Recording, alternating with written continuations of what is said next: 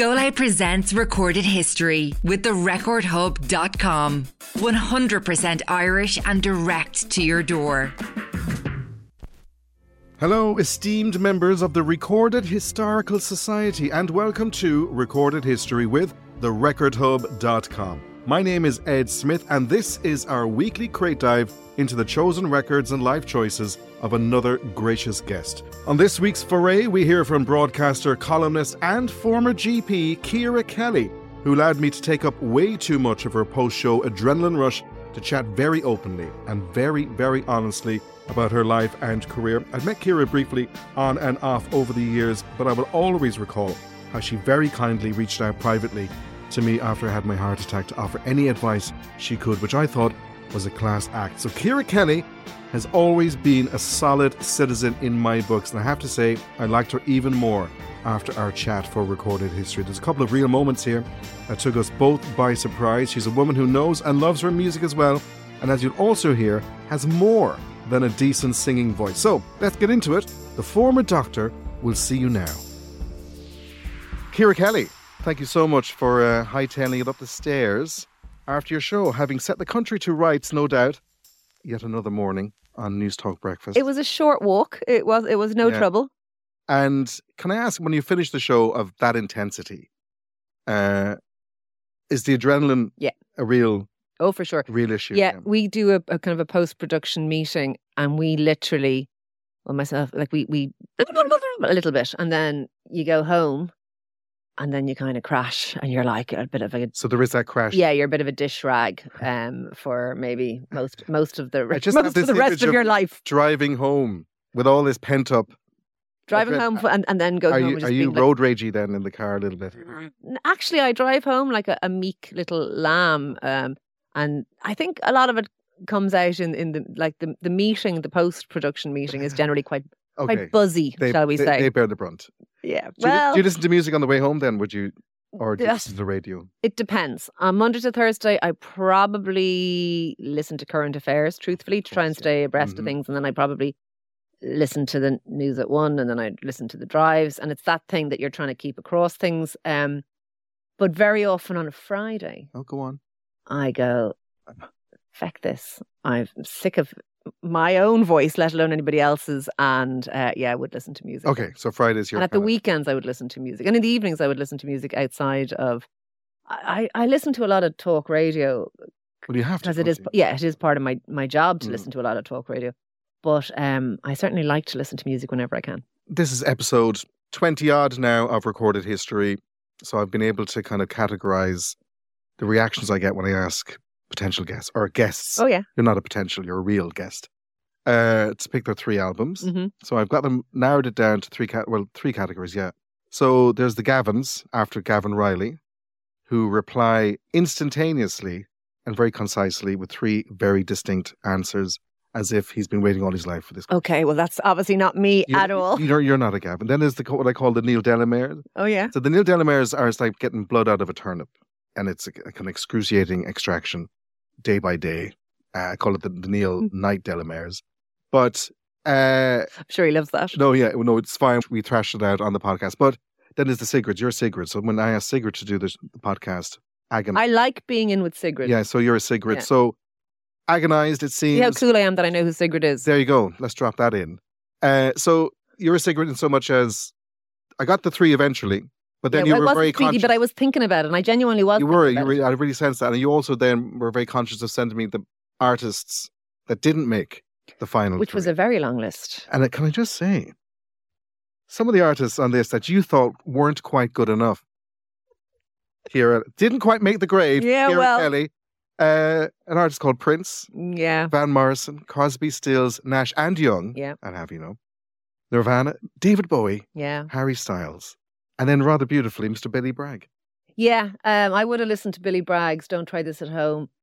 You know those albums that you listen to like they're one song, and you're about to sing the intro when the previous song ends because it's a continuous thing. Yeah. But bear in mind my age, right? So when I'd have been away for summers and things when I was a student, and you might have had 3 cassette That's all you tapes had. with you, Yeah. and you would play them over and over on a loop. So they became like soundtracks to your life, and they became like, as I say, one continuous song. And Billy Bragg was one of those. Quite an eclectic taste you have as well. Yeah, I'm a big. What you didn't know when you asked me is I'm a big music fan. Yeah, this is good. I picked the right person for the right podcast. So let's get into it. Ciara Kelly, three great choices. Starting off with arguably my favourite of the three, Okay. if I can say. It's a great album. It is a great album. It's 1985. Ciara Kelly, what is the first record in your recorded history? It is Prefab Sprouts' Steve McQueen. And in 1985, I was 14. And you gotta remember that they do say 14 is the age you kind of cement your musical This has come up taste. almost every single podcast. Yeah, it is the age. And I would have owned the first two of these albums on cassette tape. And the first one I would have listened to on what I also got when I was 14 for Christmas, my Ghetto Blaster. Oh, wow. So I had a Ghetto Blaster. Okay. I don't even know if you can say Ghetto Blasters anymore. But anyway, I had a Ghetto Blaster. I think you can. And I even remember... The Greystones Ghetto, by the way. The Greystones Ghetto, coming to you from the Greystones, massive. And I had Steve McQueen, and I didn't have... Like mixtapes were the thing. Like I didn't actually own a huge amount of albums. I recorded things off the radio, or you swap things with your friends, or your friend would record the thing. Like if somebody had a Ghetto Blaster with 2 cassettes, they were golden. I only had 1. They were like a record company. They were like producing. They were like a sound engineer. HMV. So I didn't have we didn't have a huge amount of money, and we didn't have a huge amount of stuff. Like you didn't own stuff the way people now do, or the way my kids do, or whatever. So. Jesus, I sound like Angela's Ashes. But anyway, so I had this album, and this is an album that was very seminal in my teens. And I tried to pick albums from different points in my life because this was when I was that thing you get. And I often think of Katie Lang's The Constant Craving. Teenage years are all about yearning, and you don't even know what you're yearning for half the time. It's probably partly sex, partly love, partly finding your tribe, but everything is in Technicolor, isn't it? Or yourself, or whatever it is. And there's some really lovely kind of poignant songs on this that I would have listened to over and over and over again, probably in the dark, in my box room, in my single bed, on my Ghetto Blaster, in my kind of check knitted red and black jumper that like people wore in that era that looked like you were a fan of Simple Minds or whatever. and that was a point in time. So when you hear this album now, on the cusp of everything, it brings you right back. Oh, for sure. Absolutely. And like, yeah. I even fancied somebody called Johnny at the time. And it, like when I look, there's a song. Anyway, doesn't really matter. But it was just... It was Johnny Johnny. It was Goodbye Lucille on the record. Goodbye but Lucille, single, number 1. It was Yeah. Goodbye Johnny. And that whole album captured the poignancy and the pathos, the yearning, the cusp of life that you're on when you're about 14. So 85, it's an interesting one, this, in so much as this is their second album. Paddy McAloon, a genius. There's no argument there. No, none. I don't think anyone would step up for that one. But interestingly, the producer of this guy called Thomas Dolby. Nothing to do with Dolby Atmos. I was very disappointed to discover. But Thomas Dolby would be a famous producer of that era. Of his own right, He'd have been known the way Mark Ronson or somebody would be known now. So he was a big deal. So for context, people. They met up and Paddy McAloon handed over 50 songs. This is such a common thread with the likes of the talent that you're dealing with here, Paddy McAloon. He just kind of almost cups his arms together and then dumps all these songs on Thomas Dolby's desk and goes, pick your 11 or 12 favourites out of that. It's fine. I'm happy with them all, but you know. So Dolby picked pretty much the 11 that we have on Steve McQueen. They were hand-chosen by Thomas Dolby himself from all the songs that Paddy McAloon handed over. And remarkably, the majority of the songs are from 1979 when Paddy McAloon was 22 when he wrote these. Wow. So that's another insight into how great a songwriter he still is, but he was then. And I think the production on this, it's Paddy McAloon meeting one of the great producers of his time, one of the great songwriters.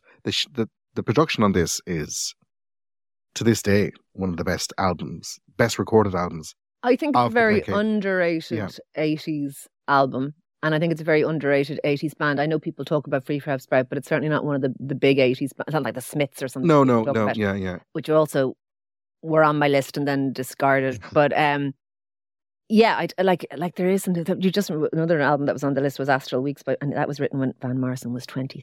I just can't. And that is 23. I'm trying to think when I was 23. I could like barely time a it. maestro level of an album, and it only didn't make the cut because I was thinking I would have listened to it as well, like over and over, but it didn't make the cut just because of the different. All these albums I picked because of the time of my life as much as that's the whole album. idea. Like, it's not the greatest albums of all time. It's just the ones that when you hear them, go. They would be a slightly different. You're back in version. that box room. Oh yeah, I'm in the box room. I can see the wallpaper. Do you know what I mean? What posters did you have up? Well, you see, now the posters I had up weren't necessarily of the bands that I listened to because I was probably a little bit into indie music and that kind of thing. But the posters I had up were of bands I fancied, so they were probably John Taylor from Duran Duran. My sister had him up as well. He was so hot. He still is, by the way. Yeah, if you're listening, John. John. Always thinking of you. Call us. She's doing the phone hand call us. to her face. Call me. You know you want to. Tailor-made. But yes, posters were a big thing. And I don't know if they still are. My daughter's 23, so I don't know. My parents did let me do quite a cool thing. I painted. I was quite into doing things around the house, like with my hands. I'd be kind of a little creative. That crafty. Yeah, so I was allowed to paint my room, and I painted one wall white, and then we turned it into a graffiti wall. So myself and my friends were allowed writing it and drawing it, and so I had a wall covered in the names of bands and the names of friends and the names of boys we fancied and all of that sort of stuff. So I would have been lying in the single bed with the Snoopy duvet under that. Wow, quite the image. And speaking of your house growing up, grew up in Greystones. Yeah. Was there much music in the house as a child? Huge, because my father was a choir master. Oh, wow. So, there was always singing, and he's a brilliant singer, actually. I sang for the Pope and all that sort of stuff. So he was very involved in church music, which, despite my atheism, I would still have a huge love of, actually. So music was very big, and all of my family sang. So, family parties and things, there was always big mad sing-songs into the night. Like everyone, like my grandparents sang, my aunts and uncles sang, my parents sang, and my siblings all sang. So very kind of musical, and we were all made learn piano and all that kind of. So it was installed in you. Oh, 100, hugely. And I'm the youngest kid as well, so in my family. So I was listening to the music of my older siblings. That's very common, isn't it? Yes, and I think that kind of brings you in. So I had been thinking of, what if I went even earlier than 14? And I was thinking, what would I go for? And I was thinking I would probably, an album that would stand out for me would say Rubber Soul by the Beatles. Okay. When I was about 7 or 8, that was my brother had discovered. Not bad. My brother had discovered the Beatles as a teenager, and he was now playing them nonstop. And so, so I was kind of lucky. I was introduced to quite a broad range of music quite young. Yeah. Like, I didn't just have to find my own way into it in my mid-teens. Well, just going from the list of artists that didn't make the 3, but like it speaks to a broad church. But see, I would be someone who would like lots of genres of music. Do you know what I mean? Sort of like everything from kind of country, or like you name it, I'll probably like something in it. Are we going to concerts a thing then, or were you able to get again, money was an option, and bear in mind there wouldn't have been the kind of the array of bands coming here. Not an option, money was an obstacle rather. So the first concert I ever went to was Self-Aid. I don't know if you remember Self-Aid. Oh my goodness, 86. Yeah, I was 15, and we were watching it at home, and it came up on the little ticker thing across the telly. Oh my God. Tickets still available, and we said, feck it, and we jumped in a car and we all drove. And who was playing? Did U2 play that? U2 played, Christy Moore played. Aslan, I'm assuming. Yeah. I mainly remember U2, and I remember Christy because they had that terrible song. Do you remember? I don't know if you remember it. Let's Make It Work.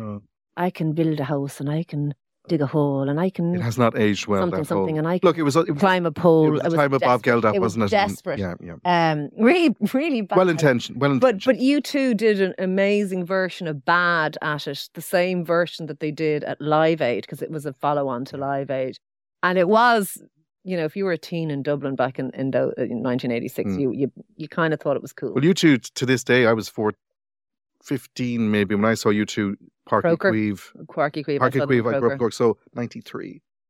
Zoo TV tour, still to this day, the greatest musical spectacle I've ever First time seen. I saw them was Croke Park in 87, I think it would have been. 87, and Larry Mullen's brother gave me a cigarette. God. I was 16. I was so happy. Is he in any ways good looking as well? Very handsome man. Very, Larry very. Mullen Jr. Another very handsome man. Like in his day, to this day He's still. he's kind of up there with John Taylor, to be perfectly Yeah. honest. Yeah, I think A beautiful looking man. beautiful. Yeah. Yeah. Anyway, that's a lovely jump off point. But till we get to your later years, so how would you describe your childhood? Was it a happy one, I'm assuming? Yeah. From what you Yeah, it was probably pretty ordinary. Do you know what I mean? Like I grew up in a semi-D. I'm the youngest of 3 kids. Mum at home, dad out work. Like that was pretty normal. What did your dad work as? Well, he was a choir master, but he also had an office job. But he ran 2 choirs. So I hardly know what he did. It sounds like he's a spy or something. He worked in an office in like marketing. Yeah, I think it would. I don't think that was. He just came home and he did. You know, we didn't. a Chandler ask job. him about that much. And what kind of child were you? Would you look back on? How would you describe? I was a little bit willful. Okay. I was also the youngest, and back in those days, parents already practiced kind of benign neglect. So by the time the youngest kid came along, and I was like 6.5 years and 8 years younger than the older two. Okay, yeah. I was sort of like, oh, listen, we're exhausted. Can you sort yourself out? Yeah. So I was that. Are you fed, Grant? You know, and wouldn't he, like, have you fed yourself? Yeah, like, exactly. you know, and like, so, you know, yeah, self-reliant, but I was a little bit, like, my teachers would have said I was kind of cheeky and stuff. So I was a bit of a divil. So you had a strong presence. You know what? I think I was just quite giddy and a bit, maybe a small bit cheeky.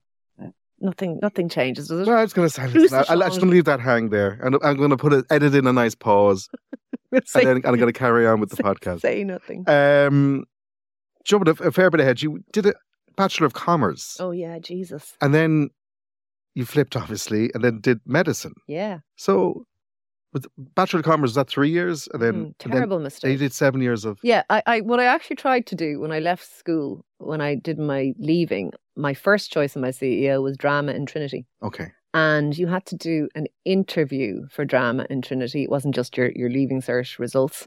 And I made an absolute balls of it, to be honest, because I went into Trinity and it was a bit sniffy in those days. Like it was a little bit sniffy and a little bit up itself. And there was 3 doyens of the drama department sitting there, and they said, "Why, young lady, would you like to do drama in Trinity?"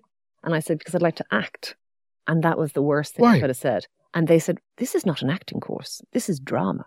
And I said, "Yeah, but that's cool. But like, I want to study drama." But so I don't understand. Why is that a bad answer? Because this is not an acting. Oh, so we don't act on. This is not acting. You may act here, but you're not studying acting. And if you want to do an acting course, you should go to the Gaiety School of Acting. And I more or less said, yeah, but my parents would never kind of let me do that. So I have to go to, so whatever. Anyway, didn't fly at all. I actually knew I knew I was losing the room. I knew I was, but I was 16. But you're better off, obviously, I'm assuming. Well, who knows? Sliding doors. But anyway, I knew I hadn't held them. I could see that they were getting nearly irritated with me. And anyway, so they said, no, tat next. And so anyway, that didn't work out. And then I didn't really know what to do. And it was the late 80s and we just seen self-aid and all this and no one had jobs. And I thought, what will get me a job? And I thought about law, which I think I might have quite liked. And then I thought, that seems very like specific and I'll get stuck and I'll be a lawyer. And like, that didn't sound that appealing. So I thought I'll do something that'll just get me some kind of a vague job. And so I started doing commerce and really, really quickly hated it. Like this in Trinity? This was in UCD. Oh, UCD. I had no interest in accounting. I had no interest in biz. I had no interest. I didn't actually, and I also was pretty, as many students of my era where it was pretty hardcore, kind of lefty, kind of liberal, socialisty type. I was learning about how to make like profit margins and stuff. And the whole thing didn't sit with me at all. Yeah. So I knew then I was going into. Just 3 years of that and then 7? medicine? Yeah. Jesus. Yeah. That's 10 years. Actually, it was 6, I think, Right. over. I think it was because I think the internship, you're in hospital. So yeah, I was 9 years. Still in UCD. Yeah, but the only good thing was the UCD medicine at the time was in Earlsford Terrace. It was on Stephen's Green. Okay. So I moved out of Belfield, which I found a very boring place, to be honest. And has it stood you at any Weirdly, at any part of your life since? now. All right. Now is the only time it's ever stood to me, because I did it and then I went into medicine and became a doctor and I forgot all about it. And then I got a job in current affairs. But I'm actually very comfortable talking about inflation and economics and interest rates and all of that crap, because I studied it for 3 years. I have a degree in it. So I can talk the language of business. Your parents were right. Yeah.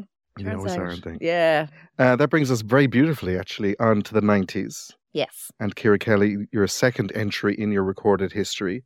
I did say Steve McQueen was maybe my favourite of the three, but now that I'm looking down at what I've in front of me, I have to maybe... It's a joint first.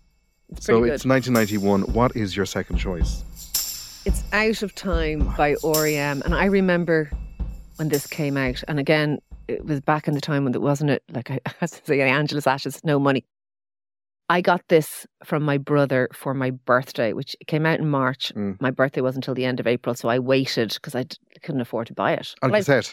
On cassette. Yeah, same here. I had graduated from my Ghetto Blaster to a Walkman. Excuse me. I had a Walkman now. Not even a Discman, that's why it was still a cassette. And I got the cassette of Out of Time and I played it obsessively. I loved... R.E.M. I loved them, and I had been listening to Life's Rich Pageant and all these other earlier R.E.M. albums and loved them. And it was one of those albums I knew it was, this doesn't really happen anymore, to me anyway, maybe to other people, where you're waiting for an album to drop and you're this artist or band that you... Well, Losing My Religion had been out, and again, it was that moment for me. When I heard that, it was like... And it kind of like, you know what, as somebody that resonated because... I had lost my religion, to be honest, because I've been brought up like everybody else as a Catholic and all that kind of business. And now wasn't really anything. And I just loved this album and I played it obsessively and I had a Walkman and I'd play it in the bus. And I'd play it in lectures when I was supposed to be listening to them talking about commerce. And I would walk around UCD with my little tiny wire, like dreadful headphones. These tiny with sponge, with an orange sponge. Yes, maybe or a black sponge. One. I think I had blue sponge on my ears and a little tiny weedy metal thing, thin sound. and a little shitty kind of a wire going into my. And if it wasn't working, you'd have the knack of just if you pull my it out a little Bush, bit. As I recall, Walkman. That's what it was. Yeah. That was the brand. It was probably still really like it wasn't even a Sony. But it's hard to overestimate the impact of at that age, young age, getting a Walkman. Oh yeah. Or your first Ghetto Blaster. Yeah. Your first radio, even, or your first Walkman. The independence. Oh yeah. That gave you away from being tied to what was being paid at the house. I can still remember my first Ghetto Blaster, my first Walkman. I had a job as a lounge girl, and I saved all my tips for like it might have been a year or two because tips were few and far between. And I bought what was called a 3-in-1. I don't know if you know what that is. Excuse me. That's I had one last night. It was delicious. This is without the chicken balls. Oh God. This is a cassette player, a radio, and a record player all in one thing. Now it was a little crappy one. It wouldn't have been it was probably Bush because they were like the cheapest. They were your introduction. They were your gateway brand, your gateway drug into music. None of your Bosch and Loam. It was all, do you know what I mean? It was literally the cheapest thing. But I remember getting those, so that meant I could now buy vinyl. Yeah. And like these were things. These were like kind of rites of passage for someone like me who was That's into music. That's the word, rites of passage. Yeah. Massive part of it. Go back to R.E.M. This is their 7th album. And this is the one that kind of set them up for the big time.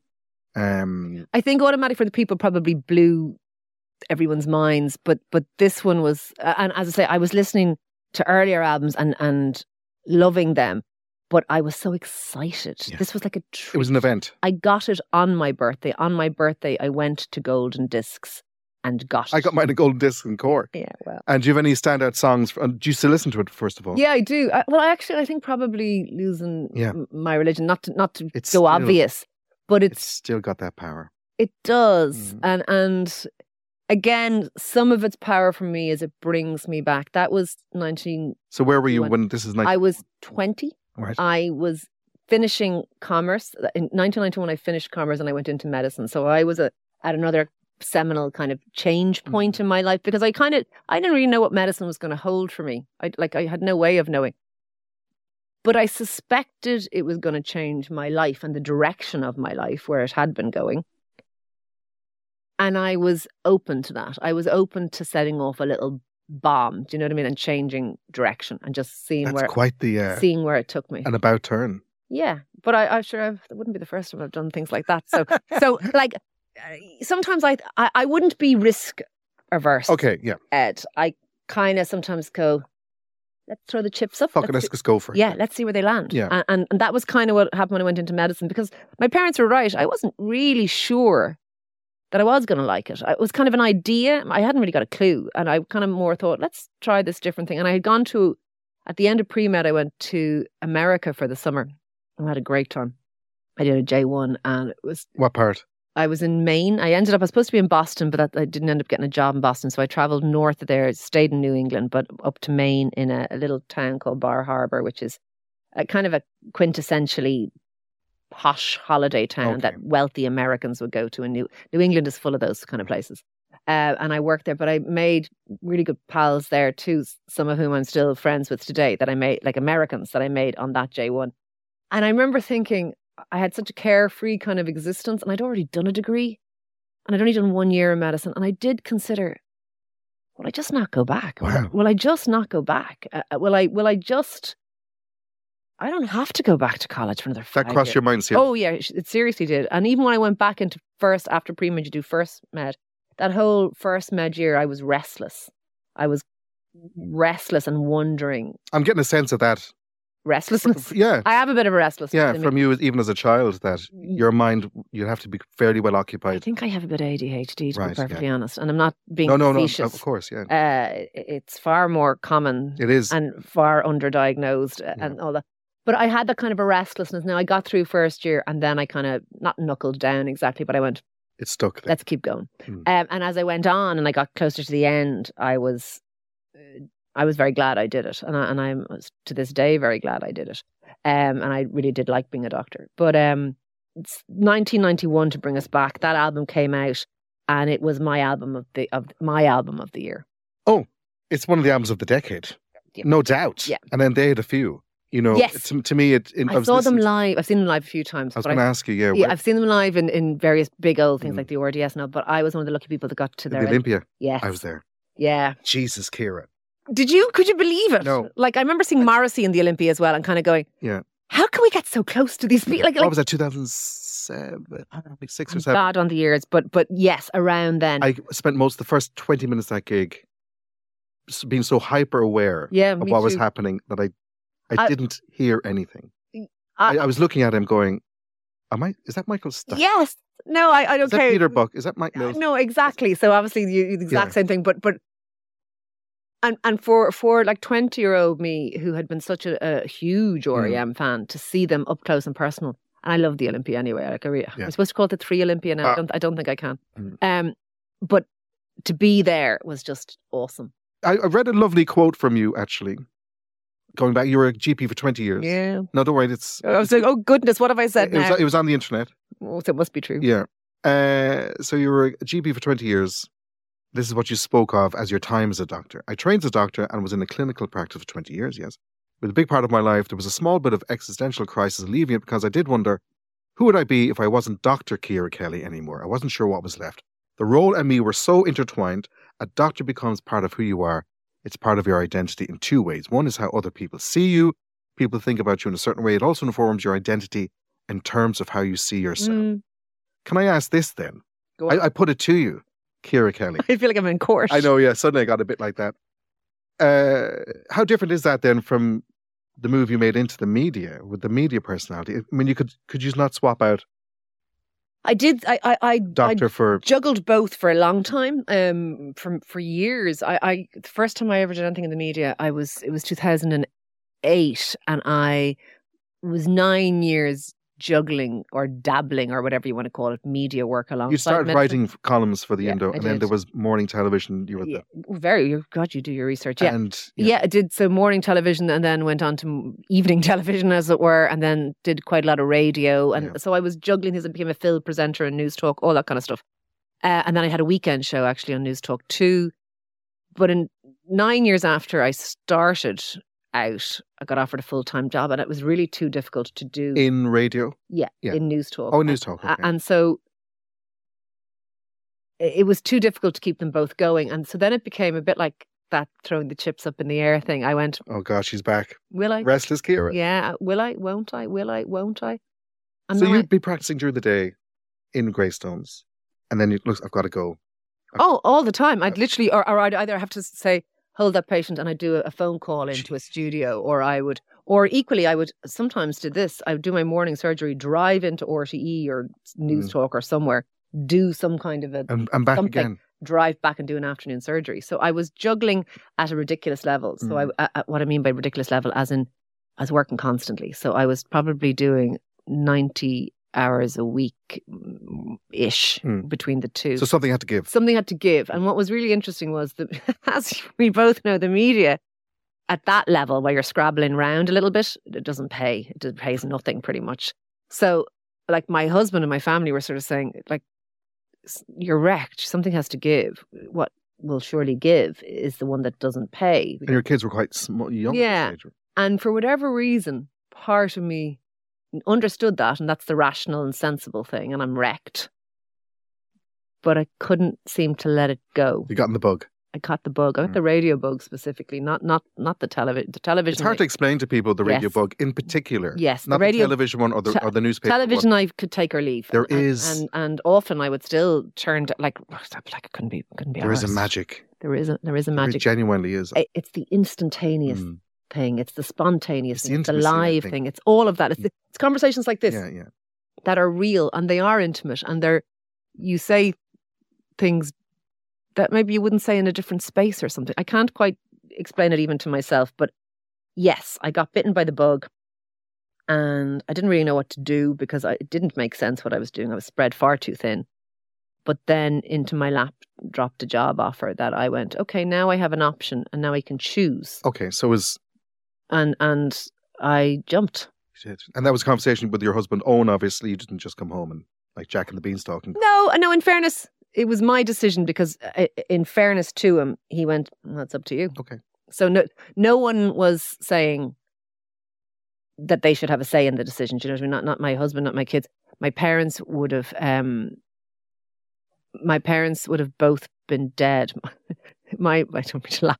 My mum, I'm just wondering now for the first time, my mum only had died 3 or 4 months before that happened. So now that I think about it, I wonder, was I going through some kind of a life is short? Do you know what I mean? But actually, that's the first time I've ever said that out loud, and that's the first time I've ever even thought that. But because so she passed, and then in the interim, this offer came in. That was the 26th of May, 2017, and on the 12th or 13th of September, I started work as a radio presenter.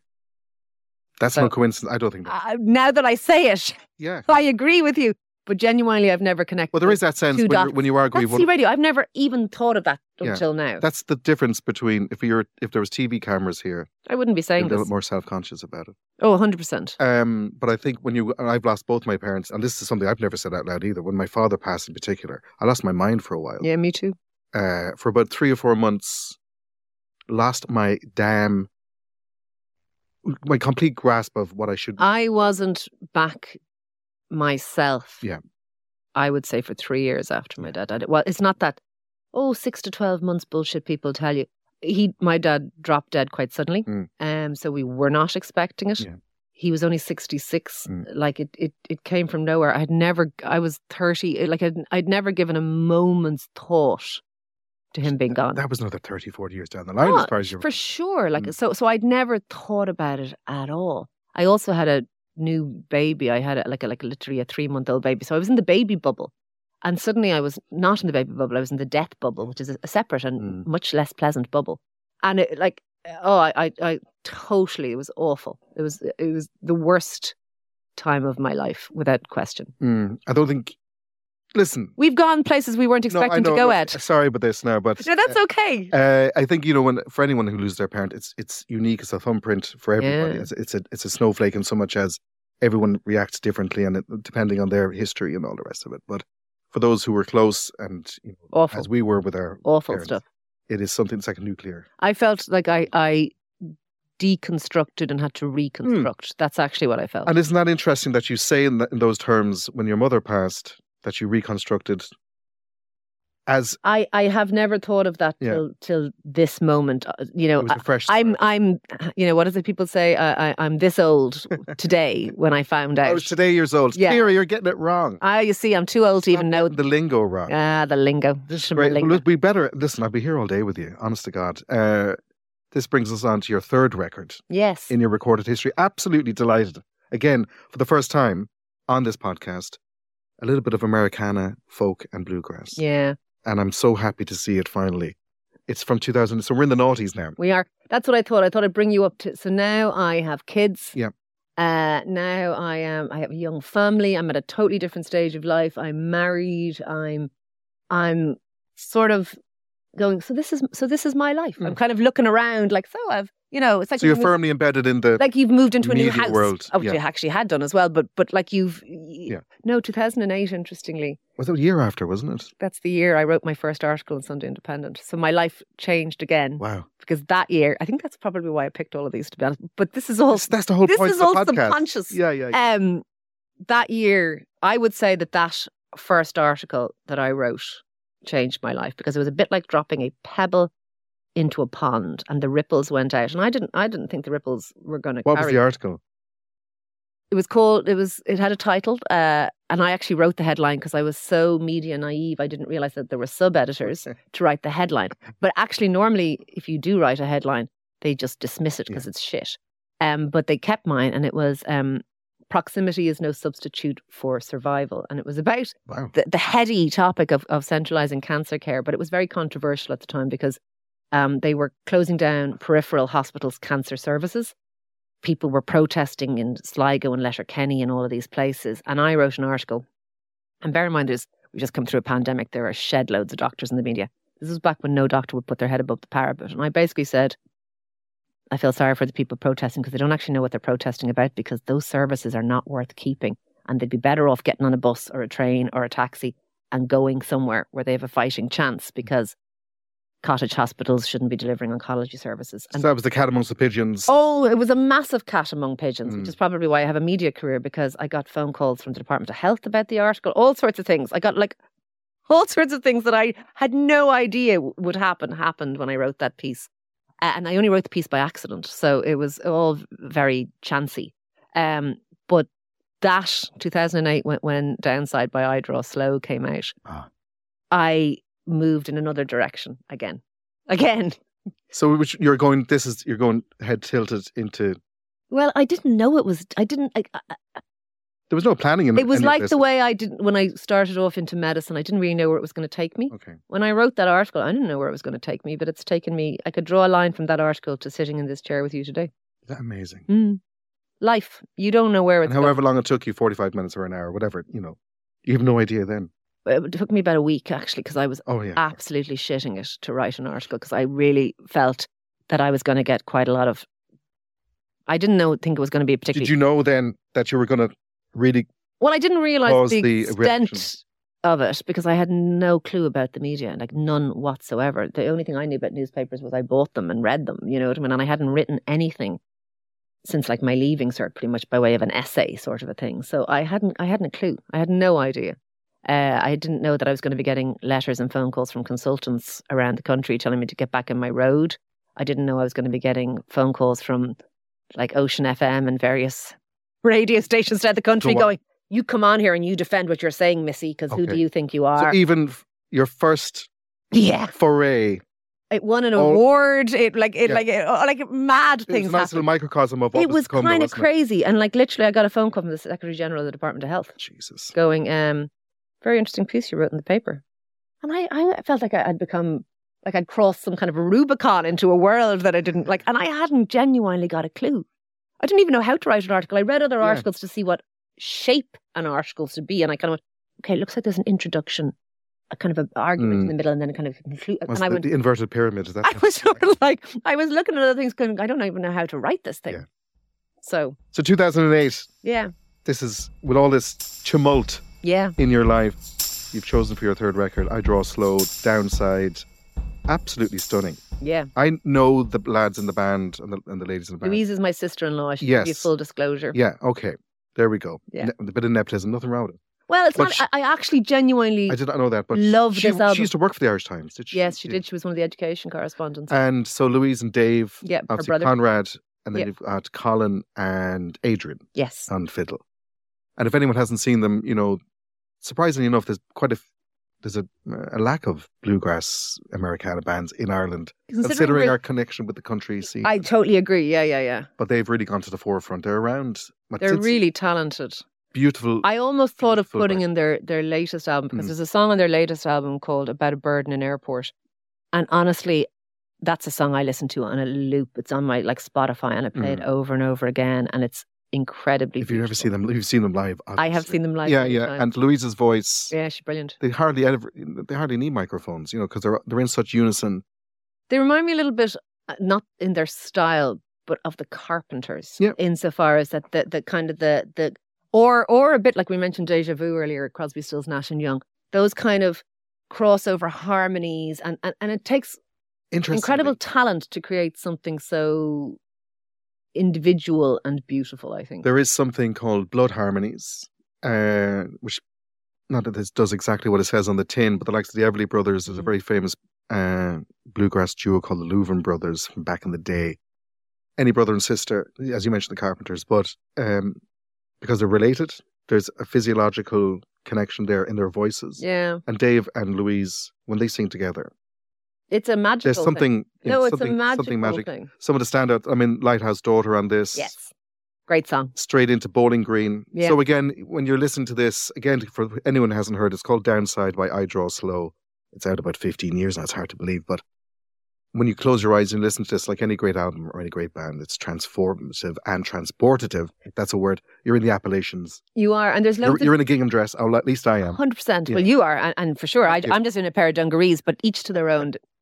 But there's like you mentioned this, but there's Santiago, which I actually love as a song. But I also love Dead in the Morning. That kind of I'm not going to try and sing it, but I love. There's loads of. It's not all one thing. Do you know what I mean? No, it is a journey. Yeah. There's dark and light. Yeah. As there should be. So again, great and beautiful choice, and great to see an Irish band on here. Yeah. I kind of wanted to do that, but I was also I was trying to think of a time in my life, and another song that really I noticed as well my taste, like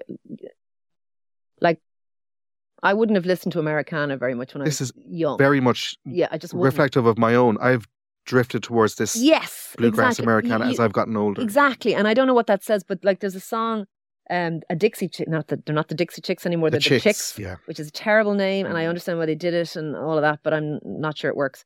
It's not a song by the Dixie Chicks. It's a song by Stevie Nicks, Landslide, but the lyrics of that I would have been listening to around the same time as this, or a little bit earlier, in my early 30s. It's I've been afraid of changes because I spent my whole world thinking about you, but life makes you bolder. Children get older. I'm getting older too. Yeah. I had a sense when I was in my early 30s, as I say, that I had kids relatively young for nowadays. What was I, 27 or 28 when I had my first one? And so I had two kids by the age of 30, and then I had two more. So I was coming down with the old woman in the shoe. And I had a sense of that, this is a new phase of life. Yeah. And it made me think about aging, not in a tragic, upsetting kind of a way, but I was kind of going, this is, something has changed. I'm a mother, I'm all of these things. And I noticed I was listening to different music. I was listening to more female singers. I was listening to, as you say, more bluegrass or Americana, those kind of more folky songs that maybe told that story. Do you know what I mean? I think, for me, and that's very similar to my own. I think I've drifted because I went through I'm a 90s brat, so Nirvana, Pearl Jam, all that noise, and then the bit of 90s dance, Britpop, all that, into the noughties. Loved them too. I was in my kind of early 20s. I just think loved them. You just want to put your feet up. You want to put your ears, feet up. And you know what I've done? It's like the thought of me now going to a nightclub. Oh, yeah. And you're going, oh. Yeah, no, I know. Look, the noise is great. I think it's just... So you're listening in a different way at a different time, maybe in your house, in your home, in your kitchen. You need different nutrients now, and you need different vitamins to bring it to a medical. So your body and your soul needs nourishment from a different source. Yeah, you're right. And I think there's a wholesomeness, and I don't mean to be condescending towards the genre, because I think it's up there with one of the greats.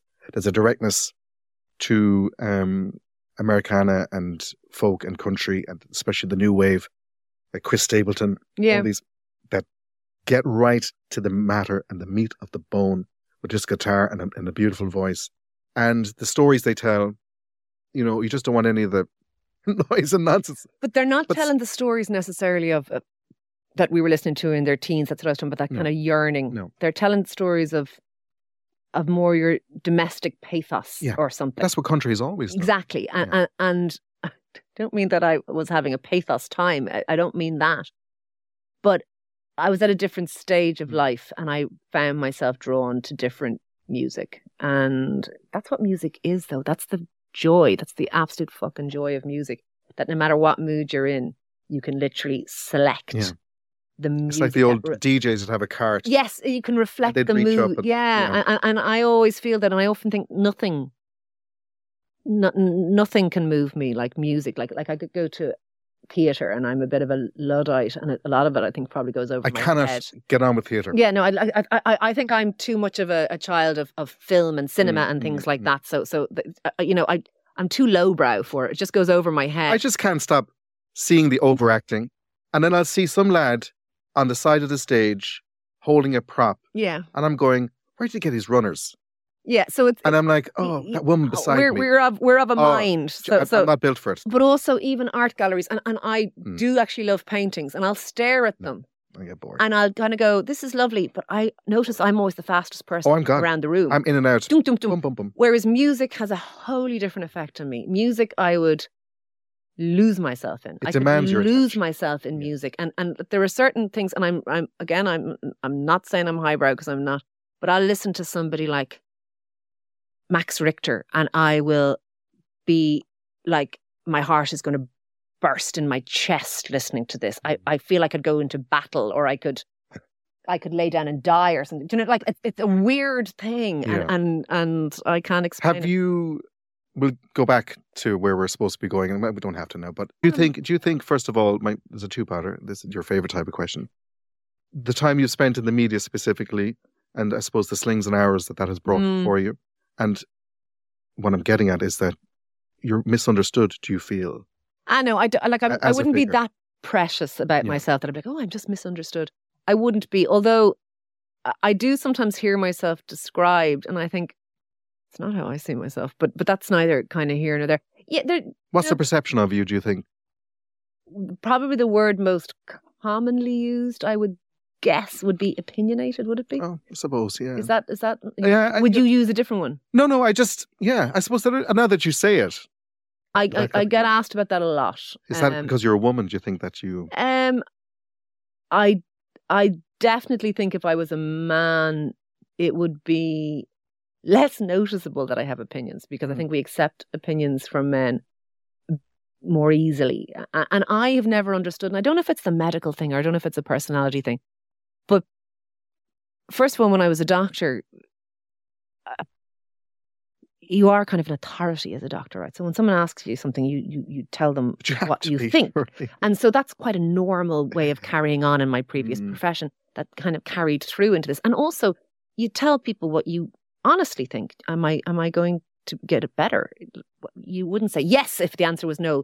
You'd pick your words very carefully, but you say unpalatable things sometimes. But it demands a certain stridency, surely. So tact, I would hope, there too, and sensitivity and all that stuff. But you would definitely say things that you not only wouldn't shy away from, but you couldn't shy away from. It'd be irresponsible to shy away from. So I didn't realize that it was. See, I'm no politician, Ed, and I didn't realize how unusual it was to actually, when you get asked a question, to answer it, because it turns out that most people are cleverer than me and tiptoe around things and manage to avoid answering things, whereas I just bloody well answered. But here's again. I was definitely someone who was. But I don't think I'd be a witch. I don't think I would have been burnt. I don't think long you'd be ago. sitting here at the very zenith of your career right now. Well, Appearing on Recorded History with me, you've peaked, Ciara Kelly. But I don't think you'd be downstairs with Shane every morning if you did hold back or, kind of maybe not. mollycoddle it or take a step sideways or if you overthought it. I think... Oh, to be honest, I don't think about it at all. Yeah. Because I think if I think about it, it would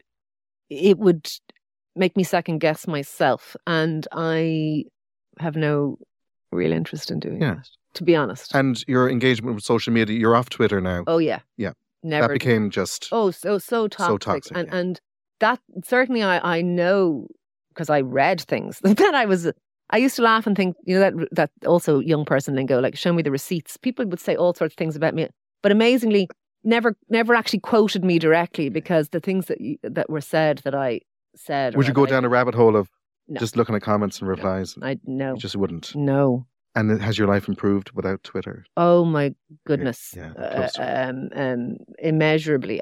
The thing is, you have to recognize at some point that you are not getting a fair shout, as in, and I'm not saying that in a poor wee way, but when you have a platform that is not just to do with me, to do with lots of people involved with, like, there's people on there looking to just score points all the time. So no matter what you say, you're damned if you do, you're damned if you don't. You could say two polar opposite things and they'd both be wrong. Do you know what I mean? So I think the sooner that X dies a death. I was thinking this the other day. And I think it will die a death, because I think enough people have left it because they don't like it. Yeah. And also because of all the changes that are being brought in that the people who are there still also don't like. I think it's probably...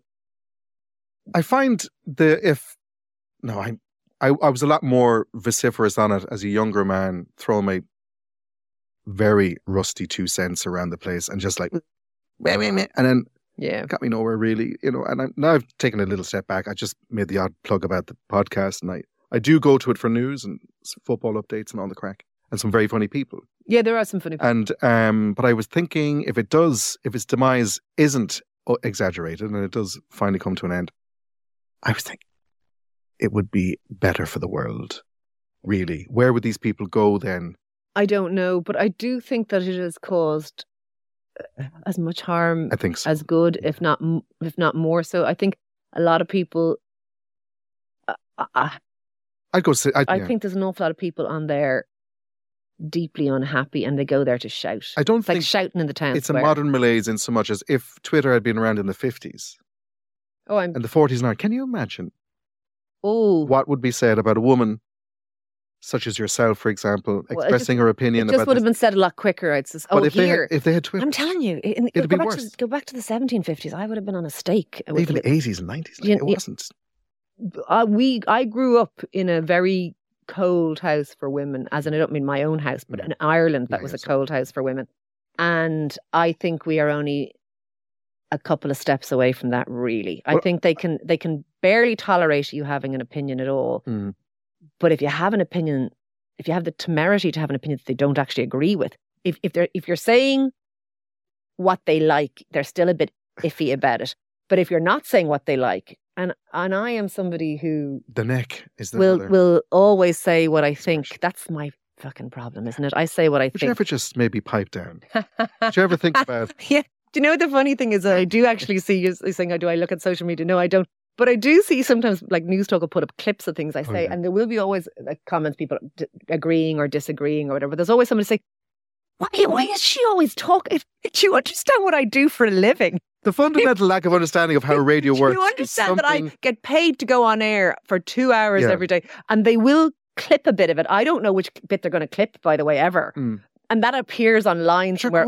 Nothing to do with me. That's how it works. I know, but they're like, she always talking about something. Because I go to work every day. What do you do? Do you work? Where do you work? Imagine you worked in a milk parlour and you didn't milk. Like, why is it still milk? Why are you always taking milk out of cows? I'm a dairy farmer, but you have to do it. I know, but it's exactly, and it does kind of make Get me over laugh. yourself. I know, it does kind of make me laugh. Look. This is a very important question now. Now that we've dealt with the lightweight stuff. Karaoke, what's your karaoke song? Oh, I have a few karaoke songs. I've done all the I Will Survives back in the day, but if I was doing karaoke right now, if you and I were in a karaoke bar. I'm interested now to hear this. When it began, whoa. No way, Neil Diamond. Yeah, I Good do. voice. You've got a good voice. I would do Sweet. I used to be in a band. I would do. You didn't even get. We didn't even only scratch on the surface. I would definitely do Sweet Caroline. I fucking love that song. Yeah. And I know that it's kind of chavvy, Englishy. It doesn't take away from the song. We can't blame the song. Hands touching Listen hands. to you, Ciara Kelly. Do you still sing in the choir? No. I was kind of too much of a disappointment to be allowed in the church choir in the end. But anyway, no, but I would have sung in bands all through. What was the name of the bands? No, I don't even want to tell you. They were all shit. Come on. We've come this far. They were all terrible. Just give me one band name. There was one called the Foxy Minibus. I don't even know. On that bunch. I didn't come off with that name, by the way. It was really fucking in the Bagot Inn and all those kind of places. You know, it's back in the day, and in college, in the bar, and in UCD, and in the Buttery actually in Trinity too, and places like those kind of like bottom rung kind of place. The Foxy Minibus. I know. Oh my desperate. Goodness. But yeah, Sweet Caroline. I know you have to go. I can hear your helicopters just arrived. Well, I hope so. On the balcony outside. So before you run out, take your helicopter home to your compound in Grace. Well, Kellybunkport. Kellybunkport, I call it. So you can only pick one of the 3 albums for your recorded history to bring home with you. Which one is it? I'm going to say, for purely nostalgia reasons, Steve McQueen. Oh, great choice. Ciara Kelly, that has been an absolute joy. Thank you so much for coming in. Thanks, Ed. And sharing your recorded history. So there she goes, as the lads would sing. Ciara Kelly. You can hear Ciara with Shane Coleman every morning on News Talk Breakfast from 7 a.m. and read her in the Sindo each week. And if you're lucky, belting out some Neil Diamond in a karaoke joint near you. Anyways, I really hoped you enjoyed our chat and the insight into some of her own favourite records. You'll join me next week and every Sunday after that. If you want to check out any of Ciara's choices, or indeed anything that might tickle your eardrums, I would absolutely love it if you did so by way of our splendid sponsors at therecordhub.com. Without them, we're an empty shopping bag twisting in the wind. Next week, I'm in conversation with Mr. July himself, Monday. I've been Ed Smith. This has been Recorded History. Now hit the old subscribe button and become a weekly listener if you don't mind. But above all that, subscribe to yourself. You're a proper decent skin. Good luck. Go Loud presents Recorded History. Hosted, produced and researched by me, Ed Smith, at Go Loud Studios. The show was created and executive produced for Go Loud by D. Reddy. Our series is proudly supported by therecordhub.com, your local Irish and online record store.